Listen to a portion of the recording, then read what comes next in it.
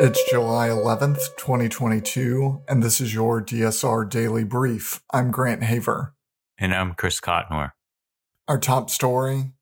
On Sunday, Ukraine's Deputy Prime Minister urged civilians in the Russian-occupied southern region of Kherson to urgently evacuate as Ukraine's armed forces were preparing a counterattack there.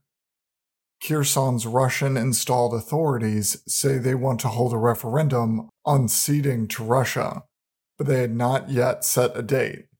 The Kremlin says the future of the region should be determined by its residents. A report in the New York Times says that the Biden administration is actively working to prevent erosion of support for Ukraine across the globe.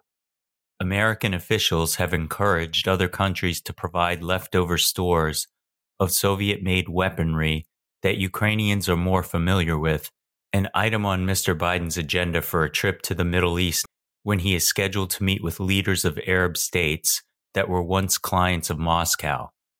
The Biden administration is also focusing on winning over the swing states, as some call them, Brazil, China, India, and other countries that have not joined the campaign by the United States and Europe to isolate Moscow.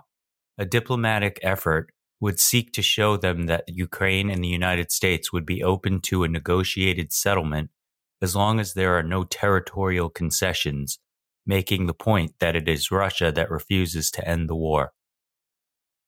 Canada will allow the delivery of a key component to help deliver Russian gas to Germany, Ottawa announced yesterday, despite appeals from Ukraine to hold off on returning the equipment.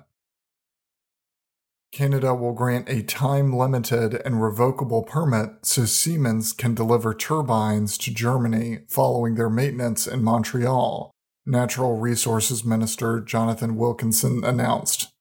He cited threats to the German economy and risk that Germans would be, quote, unable to heat their homes as winter approaches without the gas supply.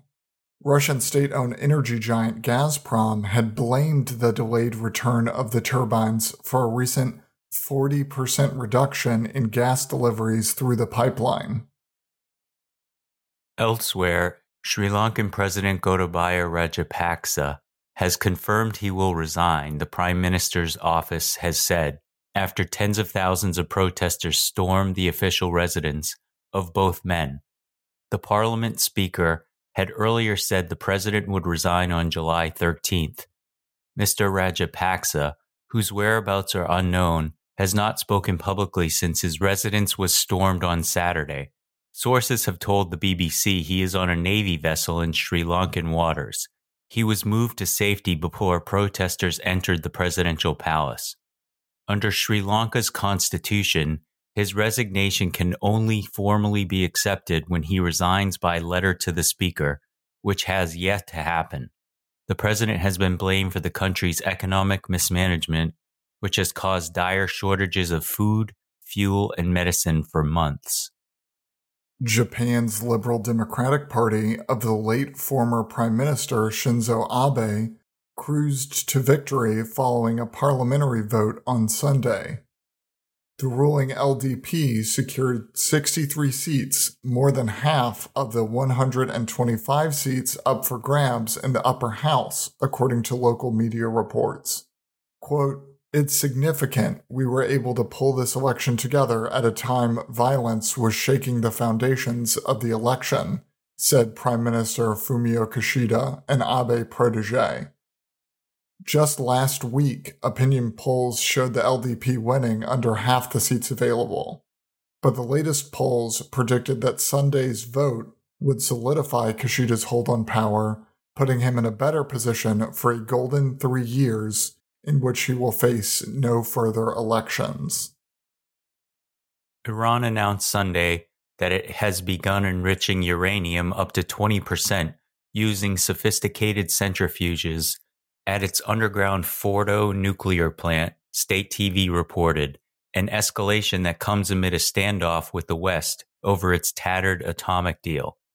That Tehran is enriching uranium up to 20% purity, a technical step from weapons grade levels of 90%, With a new set of its most advanced centrifuges at a facility deep inside a mountain, deals yet another blow to the already slim chances of reviving the accord.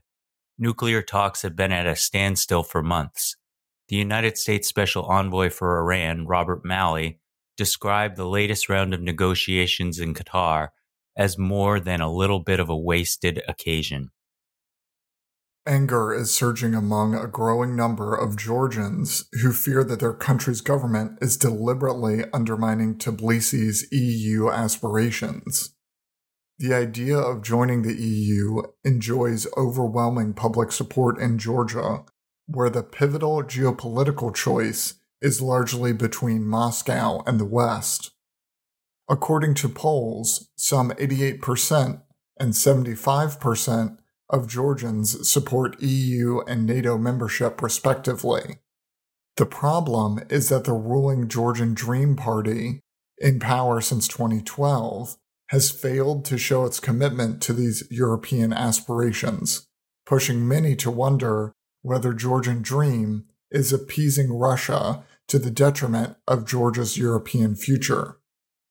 The director of the Tbilisi-based think tank Georgia Institute of Politics says that the ruling party's basic instinct is to cling to power at all costs, and fulfillment of the European Commission's recommendations would deprive them of the leverage to maintain their power. Equalizing the power balance could potentially result in them losing elections. One of Canada's largest mobile and internet providers, Rogers, has apologized for the countrywide outage of its service which began on Friday. The company's CEO, Tony Staffieri, said the failure followed a maintenance update in our core network. Transport, banking, and emergency services were all hit by Friday's blackout, with 911 hotlines and bank ATMs left unavailable. Mr. Staffieri said the maintenance work caused some of our routers to malfunction early Friday morning. In lighter news, hoping to expand their appeal beyond the slot machine and buffet crowd, some casinos are turning to fine art galleries or exhibitions to bring in new business from customers who might not otherwise visit a gambling hall. One such effort began Friday at Atlantic City's Hard Rock Casino, where the highly acclaimed Beyond Van Gogh, the Immersive Experience exhibit opened. The 30,000 square foot display uses over 300 of Van Gogh's works, reproducing them digitally and projecting them onto screens, walls, and floors.